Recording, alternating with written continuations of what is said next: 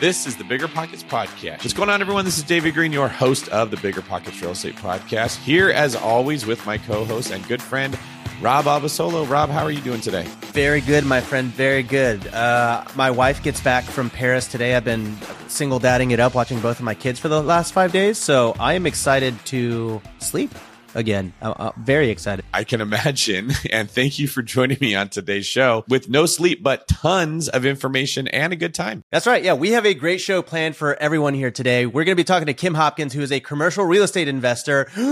Cue the scary music. Who is making deals work today in this market. Yes, that's right. In 2023. Today, we're going to be hearing about a deal that Kim is working on, what types of commercial real estate deals pencil today, the risks associated with this strategy, and how not to get yourself into thy pickle. All that and more. This is a killer show. Let's get to Kim.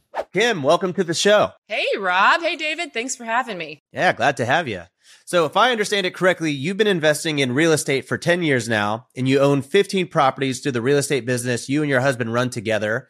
A few quick questions to get our listeners a sense of who you are as an investor. First one here, how many markets are you in? Let's see here. We have Oregon, Washington, Utah, Texas, Arizona, California, and Florida. So 7. Okay, so just a few here. Some of those are short-term rentals that we abandoned as we moved from state to state. Now you're investing in small commercial properties, like mom and pop type situations. What is it about that drew you into it? You know, really, it was a process of elimination. So we didn't want to be fixing toilets and having tenants that were individuals. So we didn't want multifamily. We didn't want single tenant properties because that increases your risk. If a tenant goes out on a single tenant property, that's it. No income. We didn't want the tenant improvement, TI expense that's often associated with office. And so that left us with multi-tenant. And from there, we chose multi-tenant industrial and small neighborhood retail. So what kind of commercial real estate deals do you think are actually working today for you? You mentioned at the beginning of this that there are no bad markets. There are just bad deals. So give us a little bit of like what you look for in a property, what makes a good investment, all that good stuff. Yes, our buy box is single story, of course, multi-tenant. We want the tenants to be on the smaller side, about 2,000 square feet for each tenant is our goal. No tenant occupies more than 30% of the space. We look for properties that don't have too much auto because they're dirty. We look for properties without too much restaurants because they're dirty. And so that's kind of what we're targeting right now. And then we are looking for about a 7% cap rate, although that really has to go up at this point because of where we are with interest rates. That really is closely tied to your terms of your loan at this point. Can I ask you a quick clarifying question? When you said that auto places and like restaurants are dirty, do you mean like they're physically dirty and thus the wear and tear is just way worse on these types of spaces? Yes, that's exactly what I mean. So auto tenants seem to come with a lot of environmental issues. They also tend to park a lot of non-functioning cars on the property. And then the restaurants, we can get into this later. It's very relevant to the current deal we're looking at, but same thing. The restaurants, especially if they're frying food and things like that, can really mess up your property. I would also imagine that restaurants and auto repair shops would probably require more tenant improvements. They're going to want you to bring in some money so they can put in a big car jack or move the floor plan around. Have you found that to be the case? Because you mentioned earlier you're trying to avoid that by avoiding office. Yes, that's exactly correct. That's why I would definitely rank the multi-tenant industrial above the multi-tenant retail. They're going to have more TI requests. With the multi-tenant industrial, we don't even have to paint the thing. You know, it's like it's already a low maintenance space. And then the tenants are also very low maintenance. Like they would never call you if their toilet isn't working. They will just fix it. Which is why like CrossFits never have like a AC in them. Even when it's like 100 degrees outside, it's like, do you want me to just fry up in here? Is that the idea? That's why they make the big ass fan. Have you heard of that company? The only frying that will be done is going to be at a CrossFit when you're hot, not at a restaurant, because Kim does not allow frying in any of her units. Yeah, no frying allowed. You do bring up a good point, though, because investors will often just get greedy for the highest ROI they can get, or in this space, they'll be looking for like the biggest cap rate that they can get. And when you're only looking at those numbers, you don't think about the fact that in order to get that higher cap rate, maybe you got to spend $200,000 to outfit this unit so that your new tenant could come in. And then when their business fails after 3 years, or they decide that they don't want to lease the place from you anymore, they leave. And now you have to spend money to get rid of the $200,000 you spent and spend more money to fix it up for the next tenant. And so that higher cap rate is being offered in order to entice somebody into where they're actually going to make less money. There's a lot of things in real estate that will take your money. It's more than just the mortgage, the taxes, and the insurance. So I like that you're pointing that out. You're actually looking, in a sense, how to run a lean business here, as opposed to just being greedy and going for the biggest cap rate that you can get. What are you looking at today when you're trying to evaluate these deals? You've mentioned that you don't want to get into office space, but is there a cap rate that you're specifically targeting? Is there a unit size you're looking for? What does your buy box look like? We're really leading with the numbers. So, you could have an advertised cap rate of 7.5%, but when you get into it, it doesn't pencil. They're using pro forma numbers. They don't have a big enough vacancy. So we're really leading with the numbers right now. We targeted multiple markets this last round. We didn't pick a particular market. We're looking for deals that pencil with the numbers. There is no speculation. We're not looking for a deal that only makes sense with this value add. It only makes sense if you get to these market rents. It only makes sense if you can sell at this cap rate. None of that. We've seen a lot of where that's getting people right now that did have that value add speculation. And so we're looking for deals that pencil right now, cash on cash return of, hopefully 7%. But another comment I want to make is that we are also considering taxes. And I know that a lot of people say, oh, don't do a deal for taxes. And I agree. Never do a bad deal for taxes, right? But that is something that you can consider. So for example, if you're going to be on the hook for, several $100,000 of taxes, and you have a deal this year in your hand that is only a 6% cash on cash return, and you think, okay, maybe next year I'll find a deal with a 7% cash on cash return, you need to take into account that you'll have, let's say you had $300,000 tax bill. You'll have $300,000 less to invest next year on that deal if you had to pay the taxes. And so do you see what I'm saying? So the return next year has to be much higher in order to make sense. So we do take taxes into account too. So right now we're a little more lenient on cash on cash return number than we might be next year because we have these taxes to consider. Well, that's one thing that I always tell people, because it does seem like in general, I mean, this is something that David's sort of taught me over the past couple of years, that cash on cash return is really just like one of those metrics, right? It's one of the 4 big metrics when considering a real estate investment. You got your tax benefits, you got your debt pay down, your appreciation, and cash on cash return. And so on the surface, a 7% cash on cash return might feel small to a lot of investors, but when you consider the actual tax benefits of cost segregations, bonus depreciation, accelerated depreciation, all that kind of good stuff, it could really transform the return profile of any given investment. Yes. And also I'll just point out, to add to that our 7% cash on cash is that unsexy, no value add speculation number. That doesn't mean that that's where we hope to be in 4 years or 3 years or anything like that, but that's like how the deal makes sense now. That's a great point. A lot of people make that mistake too. They just evaluate a deal in year 1 and they don't look at, well, what is this going to look like in year 5, right? Like you could buy something with a value add component or with lease bumps of 5 or 6% or something every single year. And that measly 6% cash on cash return is now a 17% cash on cash return. And oftentimes when people say, oh, how do you get these big returns? The answer is, well, buy it 5 years ago. And conversely, don't buy properties that aren't going to be improving over time because you got sucked into, oh, it's an 8 instead of a 6% return. That's the best one. And it stays an 8% return for the next 30 years. As we get into this a little bit, tell us a little bit about the biggest risks for commercial real estate and real estate at large that you're seeing today, because this is one that seems to be shifting quite a bit. Yeah. I mean, I think the risk right now is no one knows what the future is going to hold, and so we don't know where the interest rates are going. If they go down, hopefully you can get a loan that has no prepayment penalty and refinance. But how do you know when to hit that button? And if they go up and you've gotten a short-term loan because you have a high interest rate, now you're in trouble. So there's a lot of risk around where we're headed and how these tenants are going to do. Our industrial properties did really well during COVID. They did well during recessions, that kind of thing. But multi-tenant retail, I'm not sure how well they will do. It really depends on the market you're in and the nature of the business. If you have a Pilates studio as one of your tenants, do people need Pilates if time gets tough? I don't know. It depends on the people. It depends on. What is the story on the industrial side? Because you said that was a little bit more I guess, protected during the pandemic. Why is that? Is it because those services are just always needed? Is it just the types of businesses? Yeah, actually, so the industrial and the neighborhood retail both did really well during the pandemic. So for industrial, yeah, we went through all our like 130 business tenants and we marked which ones were essential. Do you remember that conversation about like essential businesses, especially in Oregon and California?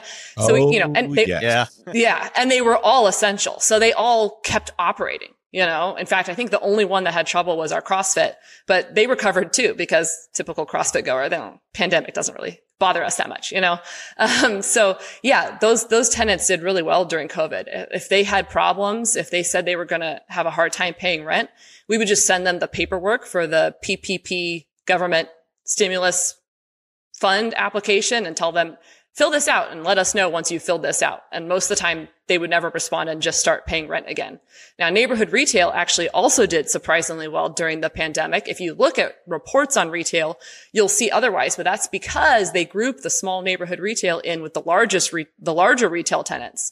And those are totally different product types, So your liquor store, your CPA, your insurance company, these guys all have to stay in business. And so they did well during the pandemic as well. So you mentioned that the industrial side of things maybe are a little bit more padded or I guess more solid businesses to endure tough times. But then you also mentioned on the retail space that maybe like a Pilates studio wouldn't be quite as insulated. Is there a type of tenant profile or a type of, tenant that you like to take on in those spaces that make you feel a little bit safer about making sure that your place is always leased out? The type of tenant is going to be your hyper local tenant. So you want someone that people are driving less than a mile to. I'm okay with nail salons because they're hyper local, So that's the first thing is the type of tenant is going to be a hyper local tenant that's not something that is one of a kind that people have to drive a long distance to. And then the market in that case does matter. So if I have a Pilates studio that's in a tertiary market, even if I have an industrial property in a tertiary market, that's going to pose a lot of risk right now. You want something that's infill, which means that it's not out in the sticks.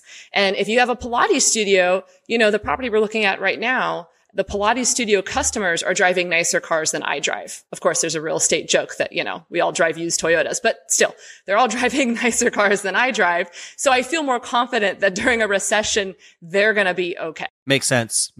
And is there any other sort of things that you do to mitigate risk in terms of stabilization of your portfolio or going into a new deal? Yeah. So in terms of our existing portfolio, when we refi, we do not pull out all the equity. So, we're not burying these suckers. We leave a lot of equity in the deal because on one hand, if you pull out all the equity, that's fantastic. You can go reinvest that. So I totally see that point of view. But on the other hand, now you have this high appraised price of your property, right? And if the market dips, now you might have trouble because your debt payment has gone up. Right? If you pull out all your equity. And so we've refinanced several of the properties in our portfolio, a year or two ago when rates were great. And we left a bunch in the deal. So our LTV across our portfolio is pretty low. It's like 50, 60%, our loan to value. And then same thing with the deals we're doing now. I wouldn't say that this is totally our choice, but the loan to value, we're using pretty low leverage right now, much lower than ever before. I think we have 60% loan to value on this last property. And then of course, if you don't want to do a low leverage, your other option is to try to go for seller financing. So that's a really good option as well. Yeah, there is a method to the madness of actually taking on less debt with commercial property, and it has to do with the financing architecture. So with residential property, you typically get a fixed rate loan for the life of the loan, usually 30 years. You don't have to worry about having to refinance. You get to refinance if rates happen to drop to where it makes sense. But with commercial loans, they're on balloon payment schedules. And so you're going to have to refinance it. So if you have a high loan balance and you got a rate of 3%, that might make sense for you. But what happens if rates jump to 6% or 7% and you're stuck at 80% loan to value? That could be catastrophic. So keeping a lower loan balance on commercial real estate, even when rates are low, is still a smart move and a defensive maneuver because you don't know where rates are going to go. And if they go too high and you have a high loan balance, you can kind of get stuck there. So I think a lot of people hear this with commercial property and they go, that's stupid. Why would you ever do that? Why wouldn't you want to maximize how much money you take out of the deal and buy the next one? It's because the rates aren't fixed. Yeah, you always hear them say it's tax-free, it's tax-free debt. And it's like, you want to keep some of your equity in there. That way, if you ever sold your property, you actually walk away with the paycheck. That's how I always think about it. But now that we have an understanding of what Kim is seeing in the commercial real estate markets, we're going to dive into a deal that she just completed. But before that, we're going to take a quick break. Whenever I used to travel, I would get that creeping feeling that I locked my back door. How do I know my property is going to be safe while I'm away? But not anymore, thanks to Simply Safe Home Security. I'm about to go on a 3-week trip to Copenhagen, but am I tripping about my trip? Nope. With award-winning security and peace of mind from Simply Safe, I don't need to worry. Simply Safe is a super amazing alarm system that I actually installed in my house myself personally in less than 30 minutes. And there's so much peace of mind knowing that there's something in place to protect my homes, my goods, and my John Mayer shrine. Simply Safe systems have high-tech sensors that detect break-ins, fires, and floods, indoor and outdoor cameras to keep watch night and day, 24/7 professional monitoring at less than $1 a day. Plus, Simply Safe professional monitoring agents can even help stop crime in real time by speaking to intruders through the wireless indoor camera. Hey, bud, get out of here. It's like that, but it's a lot better, I imagine. And if you buy the system and you don't love it, you can get a full refund with Simply Safe's 60-day money-back guarantee. Simply Safe has given me and many of our listeners real peace of mind, and I want you to have it too. Right now, get 20% off of any new Simply Safe system with Fast Protect monitoring at simplysafe.com/pockets. There's no safe like Simply Safe. What's better than low money down? No money down. Now through Rent to Retirement, you can buy a brand new construction turnkey rental property for no money down. Wait, hold on. This can't be right. I need to double check with Zach, Rent to Retirement CEO. Oh, hey, Rob. Zach, how the heck are you selling turnkey rental properties for $0 down?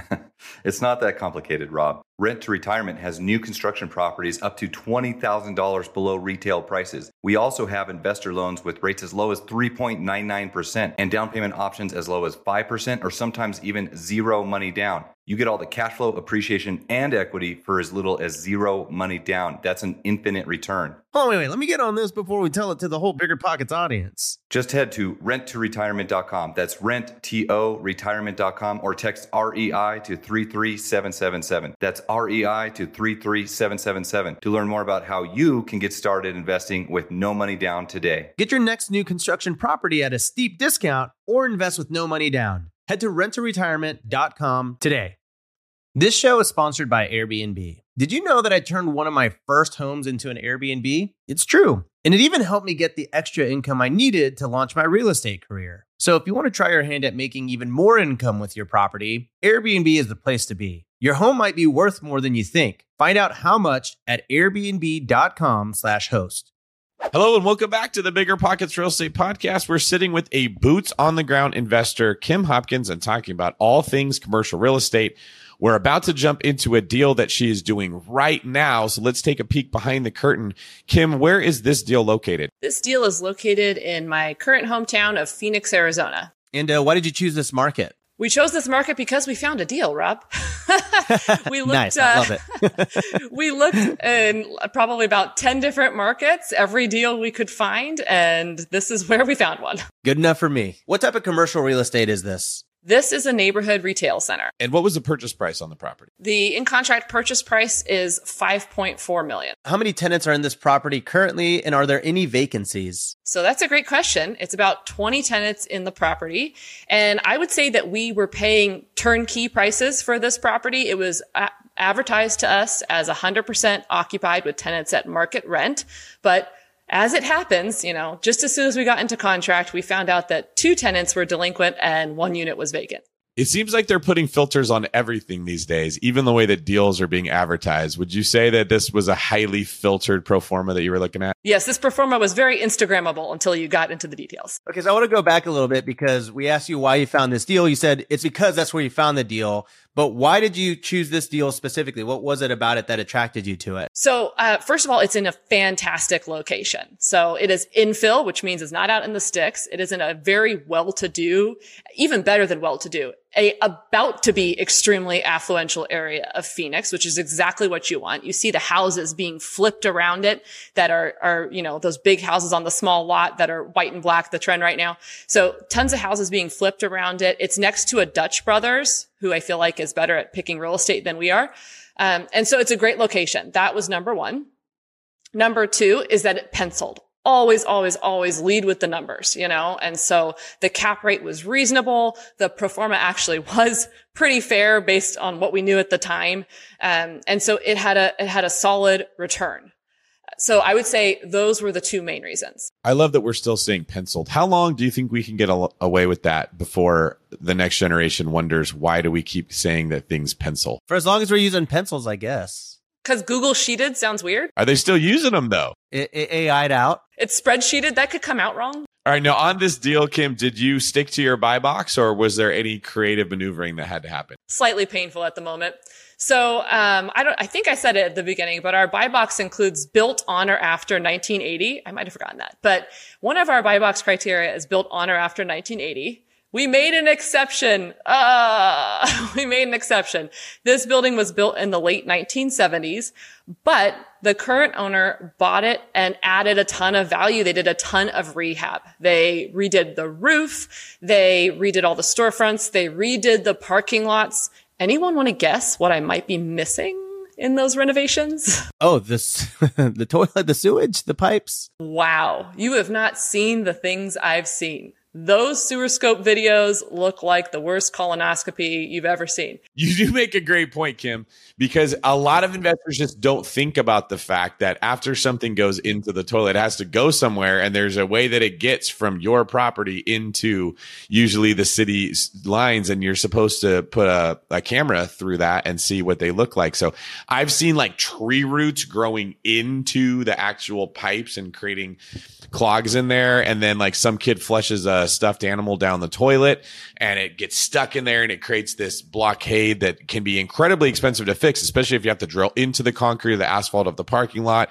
Then you have to find what part of the pipe that it was at. Was this a problem with this specific deal for you? Yeah. So we went against one of our deal criteria, and the pipes are old. They have a finite life. They're cast iron and they're at the end of their life. So that is definitely a problem for us. Okay, I have lots of questions about this, but it's okay. We can talk offline about the sewer on this. Oh, go for it. I would love to talk about this deal. I'm hoping this is like secretly a private coaching call because I got questions on whether or not we should move forward. So when this happens, is it sort of one of those things where you have to like kick because usually like, let's say in an Airbnb or in a long-term rental, if the water turns off, you got to put them up in a hotel or you got to figure it out. But this seems like a pretty massive underground renovation across the entire property. So do you have to like shut down businesses while you make these repairs? Yes, I learned a ton about sewers that I didn't really want to know and still don't. But basically the pipes are doing what's called channeling, which is where the bottom of it basically erodes. And so the bottom is the earth. And if you catch it soon enough, you can do what's called pipelining, where you blow epoxy through the pipes and you line it and you basically create PVC pipes inside the old cast iron pipes. And this is fantastic because you can do this in theory without disturbing any of the tenants.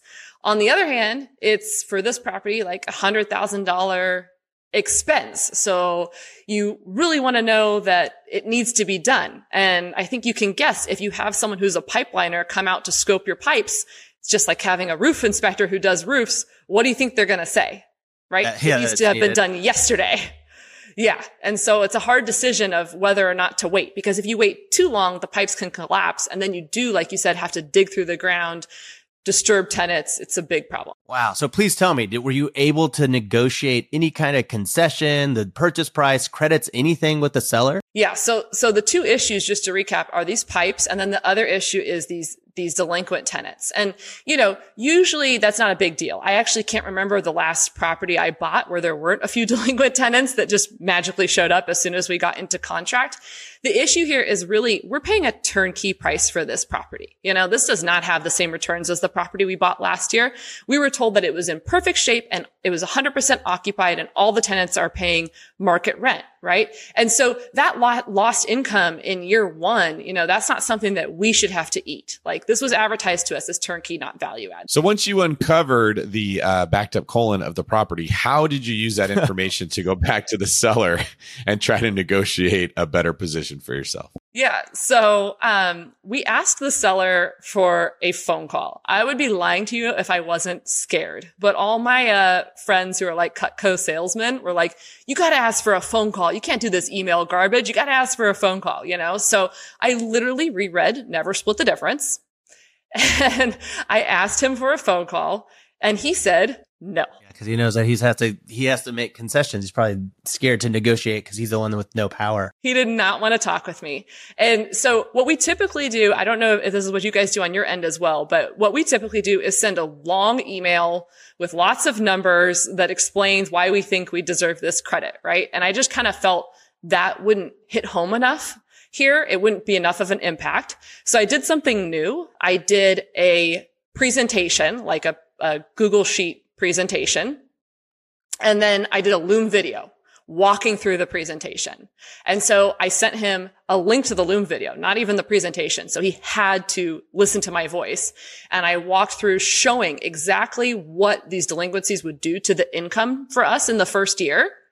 And then I also walked through the cost of the sewer and showed him all the models, showed him the videos that we took of the sewer scope, and asked for my credit request. I think that phone call solved like 90% of the problems in real estate, to be honest. I was actually thinking about this last night. Everyone is so dang scared to pick up the phone and actually negotiate like we used to back in the day. Back in my day. I had a situation where I was negotiating back and forth with the realtor who happened to be the wife of the seller. And I presented a couple of options and then finally he just called me. He's like, all right, what are you trying to do? And I was like, well, in your offer, it doesn't actually cash flow. And I'm trying to, put together a deal that actually cash flows for me. And we actually struck a deal. So, very, very good on you. Cause I know it's very nerve wracking to probably talk to a seller. I mean, it's always a nerve wracking experience to like break the realtor barrier, but I think it's so important. Yeah. Well, I tried. I ended up sending the Loom video instead, but I tried for a phone call and I think the Loom video was second best. And so what happened? Did he say yes? Did he give you the money back? So he sat on it for a week and a half and we finally followed up with him while we were on vacation. And he said no. He said that he thought that he could fix the delinquencies himself. He didn't think that the sewer was a big issue. And so he said he wouldn't offer us any credit. So we ended up pulling out of the deal. Were you close to saying like, yeah, let's just do it anyways? Or was it a kind of like, were you resolute on it from the get-go? Well, it's not exactly where the story ends. So we pulled out of the deal. We got back our earnest money. We told the lender all the things, completely done, off to moving the elf around the house and Christmas shopping, the important things this time of year. We pulled out of the deal.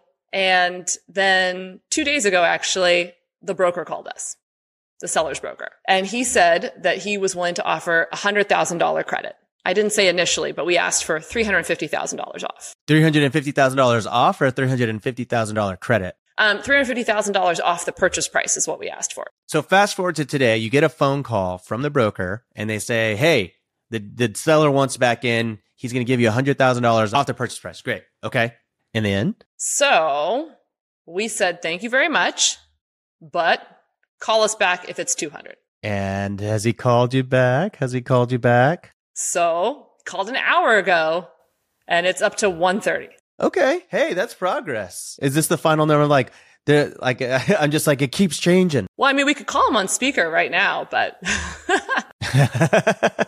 that would be a first in Bigger Pockets history. I would love that, actually.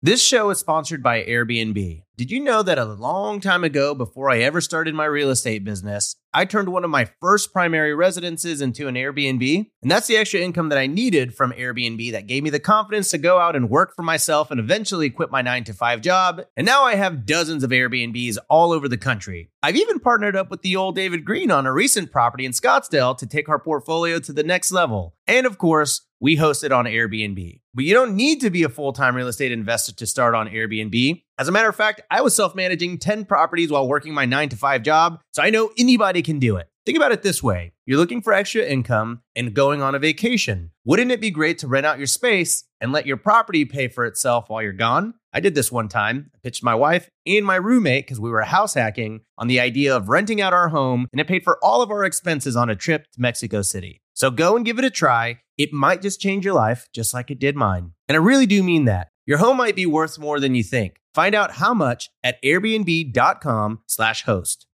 Whenever I used to travel, I would get that creeping feeling that I locked my back door. How do I know my property is going to be safe while I'm away? But not anymore, thanks to SimpliSafe Home Security. I'm about to go on a 3-week trip to Copenhagen, but am I tripping about my trip? Nope. With award-winning security and peace of mind from SimpliSafe, I don't need to worry. SimpliSafe is a super amazing alarm system that I actually installed in my house myself personally in less than 30 minutes. And there's so much peace of mind knowing that there's something in place to protect my homes, my goods, and my John Mayer shrine. SimpliSafe systems have high-tech sensors that detect break-ins, fires, and floods, indoor and outdoor cameras to keep watch night and day, 24/7 professional monitoring at less than $1 a day. Plus, SimpliSafe professional monitoring agents can even help stop crime in real time by speaking to intruders through the wireless indoor camera.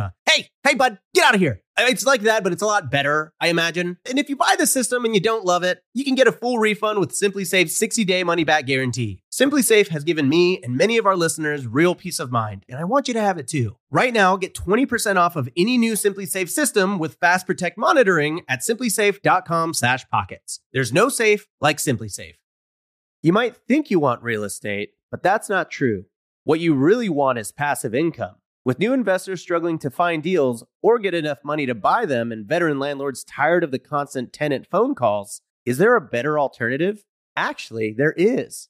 Short notes from Connect Invest. Connect Invest is an online investing platform that allows you to easily participate in passive real estate investing, and all you need is $500 to start. Short Notes collectively funds a diversified portfolio of commercial and residential real estate projects across acquisition, construction, and development phases. You'll earn a fixed monthly income without the hassle of owning or managing real estate. Head to connectinvest.com/BP to create your account. Fund your digital wallet with at least $500. Select from 6, 12, and 24-month short notes with annualized return rates up to 9%. Then sit back and let your monthly returns roll in. Join today by visiting connectinvest.com/BP. Connectinvest.com/BP. Listen up, business owners, because I've got some quick little math for you. Fewer costs equal more profit. The problem? You're spending more than ever on operations, materials, deliveries, software, and more. So why not reduce your costs and headaches with NetSuite by Oracle? NetSuite is the #1 cloud financial system, bringing accounting, financial management, inventory, and HR into one platform and one source of truth. Oh, also, NetSuite lives in the cloud, which means you can reduce IT costs with no hardware required. Cut the cost of maintaining multiple systems because now you've got one unified business management suite. You can improve efficiency by bringing all your major business processes into one platform, slashing manual tasks and errors. It makes sense that over 37,000 companies have already made the move to NetSuite. So don't let rising costs sink your business growth. And by popular demand, NetSuite has extended its one-of-a-kind, flexible financing program for a few more weeks. Head to netsuite.com/biggerpockets. netsuite.com/biggerpockets. netsuite.com/biggerpockets. You've heard us talk about it before. High interest rates are crushing real estate investors, leaving even some of the best investors in need of funding now. But with today's liquidity crisis, who can fill the demand? With Fundrise, America's largest direct-to-investor alternative asset manager, you have the opportunity to. Fundrise's new opportunistic private credit strategy was designed specifically for this new market environment. Fundrise supplies high-demand bridge financing on high-quality assets with credit-worthy borrowers. Top real estate investors get the funding they need while you walk away getting paid a healthy interest rate. To date, Fundrise has completed more than $500 million worth of private credit deals with an average net interest of 10.8%, and they've already amassed a pipeline worth more than $300 million. Don't sit on the sidelines. You can take advantage of this unique window of opportunity while it lasts with Fundrise's new private credit strategy. Ready to start? Go to fundrise.com/pockets to learn more. That's fundrise.com/pockets. This is a paid endorsement for Fundrise. Past performance is not indicative of future results. All investments can lead to loss. But okay, so 130. So where are you at? What do you want for this? I'm on the fence, to be honest with you. Even though we're interviewing you, can we talk you through this? Yes, I would love that. Send me the bill later. Because I feel like we're in the middle of the negotiation. We're not hearing about a deal that was done for like 5 years ago. Here's what my thoughts are. If rates drop or stay lower, the seller's going to feel like, I don't have to give her money. I'm going to get another buyer. But if you see another rate bump, what someone's going to be willing to pay for that property is going to change, because now all the numbers that you put into the Excel sheet change. And that means that he's going to be more likely to come back and say, okay, you can have your 200,000. But at that point, you don't have the rate that you wanted. So it's probably going to be even more. Has that been communicated through the brokers? Like, hey, let the guy know that we'll buy it for a $200,000 discount at this rate. But if rates go up, he's either going to have to pay for me to get a lower rate, or it's going to be a bigger discount later. Yeah, so our rate is locked. And one of our contingencies is that we close before the end of the year because we want to take advantage of the tax write-off that I was talking about earlier. But we have made the point to him. 80%. Yeah, we have made the point to him that if rates go up, he's going to have a hard time finding another buyer. I think he's having a hard time finding the buyer now. I mean, he called you, right? If he called you and he's trying to strike this up again, you're probably it. Yeah, I think the issue here, I've kind of realized, is we are looking at two different properties. So the seller is looking at a property that he bought at a great price. This property was in, bad shape. It was seriously in need of love. The property was practically vacant. It was dilapidated, all those things. And so he's looking at this property that he bought at a great price. He also owns it in cash, so a lot less risk there. And so his point of view is, what's your problem? There's a couple vacancies. It's part of doing business. You just fill it. Who cares if it's $20,000 in TI to rehab this unit? Big deal, because he's sitting on a gravy train. But we're looking at this property where we paid kind of a premium price. The returns weren't great to begin with, but we were okay with it because it did meet the basic fundamentals. It wasn't great returns, but basic fundamentals, fixes our tax problem. And we were thinking we were being handed something that was very low maintenance. Now we're sitting somewhere where we're going to rush to close on this deal before the end of the year. And honestly, that's a big factor for us. Like, we are interested in our quality of life. We're about what's your hourly rate, not how much do you make per year. And, it's a lot of work right now. So we're going to close in the middle of the holidays on this property, and then we're going to inherit all these problems, Here's my thought. And, David, you can tell me if you disagree. I think he's going to go up a little bit more than that 130, just based on where you were at and the fact that they called you. But I don't think you should take that 100 and let's say 50, if that's where you end up, and subtract it off the purchase price, because I don't think that's going to be significant in your overall monthly mortgage. I think what will be significant for you out the gate is getting a $150,000 credit, so long as that works out with the banking and everything. There's a limit to your credits, and David, you can chime in on this, but I would take that as a credit so that you can save that money in your down payment and use that to pay for that giant expense. And then at that point, you're now looking at the deal that you were analyzing initially.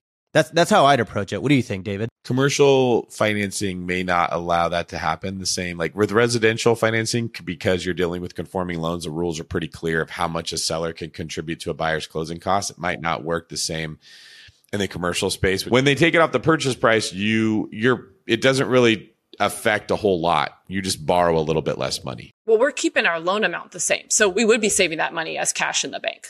We would be putting, if he gives us a $200,000 credit or off the purchase price, we're going to be paying $200,000 less. Yeah, so it would be the same in your position. What if he goes in and makes the changes for you? I'd be very interested in that. If he wants to deal with the sewer, the question is, can he do that post-close? Do we trust him? It gets a little dicey because there are the sellers who won't take that risk because the deal could always fall through. Case in point, this deal already fell through for that reason.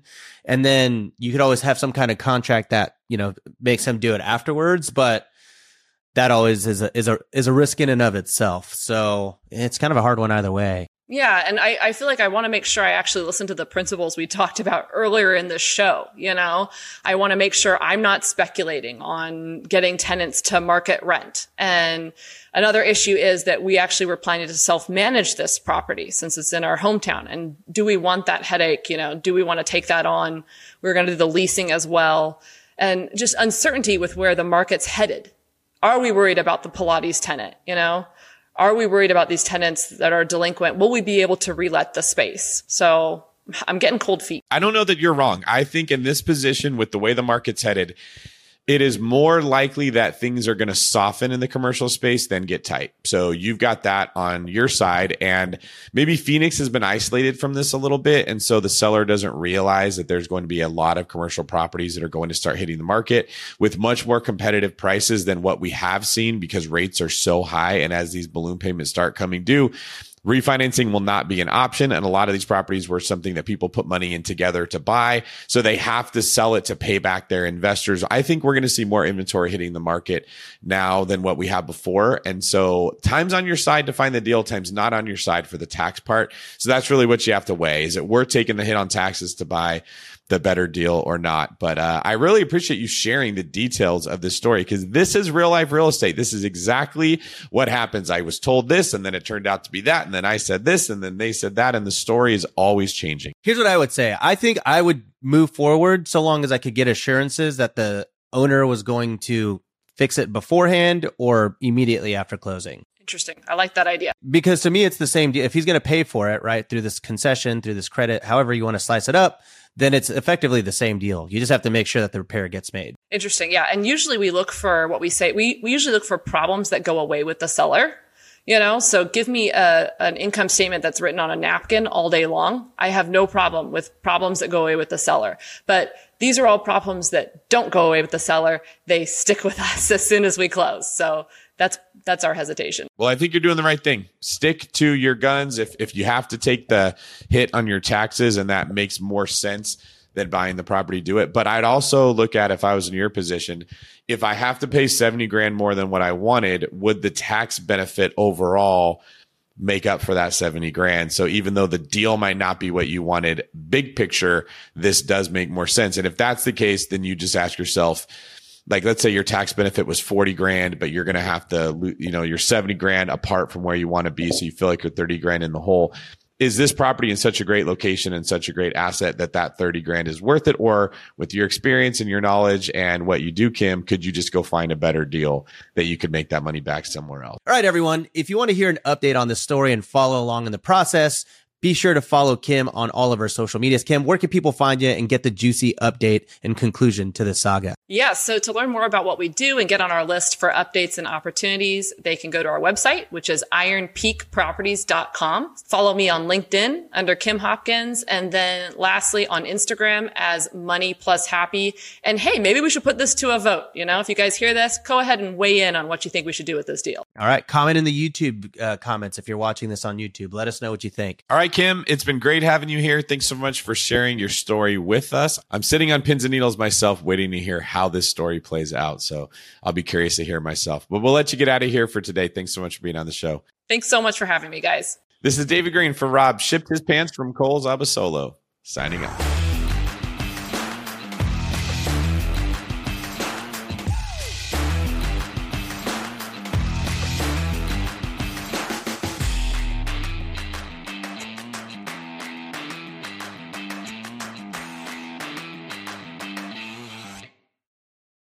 The market is changing, and finding your way can be tricky. Rates shift, headlines whirl, but your goal hasn't changed. You want financial freedom, and the best investors know it's not about timing the market, it's about time in the market. If you're ready to get into the real estate investing game or take your game to the next level, finding an investor-friendly agent is your next step. With BiggerPockets Agent Finder, you can find the right agent in minutes. Just head to biggerpockets.com/deals and enter a few details about what and where you want to buy, and bam! Instantly match with an investor-friendly agent who fits the bill. These local market experts can help you navigate the neighborhoods, analyze the numbers, and take action with confidence once and for all. This free resource is only available at biggerpockets.com/deals. Get an agent, get the deal, and get closer to financial freedom at biggerpockets.com/deals. That's biggerpockets.com/deals to find your investor-friendly agent today. The content of this podcast is for informational purposes only. Past performance is not indicative of future results, and all host and participant opinions are their own. Investment in any asset, real estate included, involves risk. Use your best judgment and consult with qualified advisors before investing. Only risk capital you can afford to lose. Bigger Pockets LLC disclaims all liability for direct, indirect, consequential, or other damages arising from reliance upon information presented in this podcast.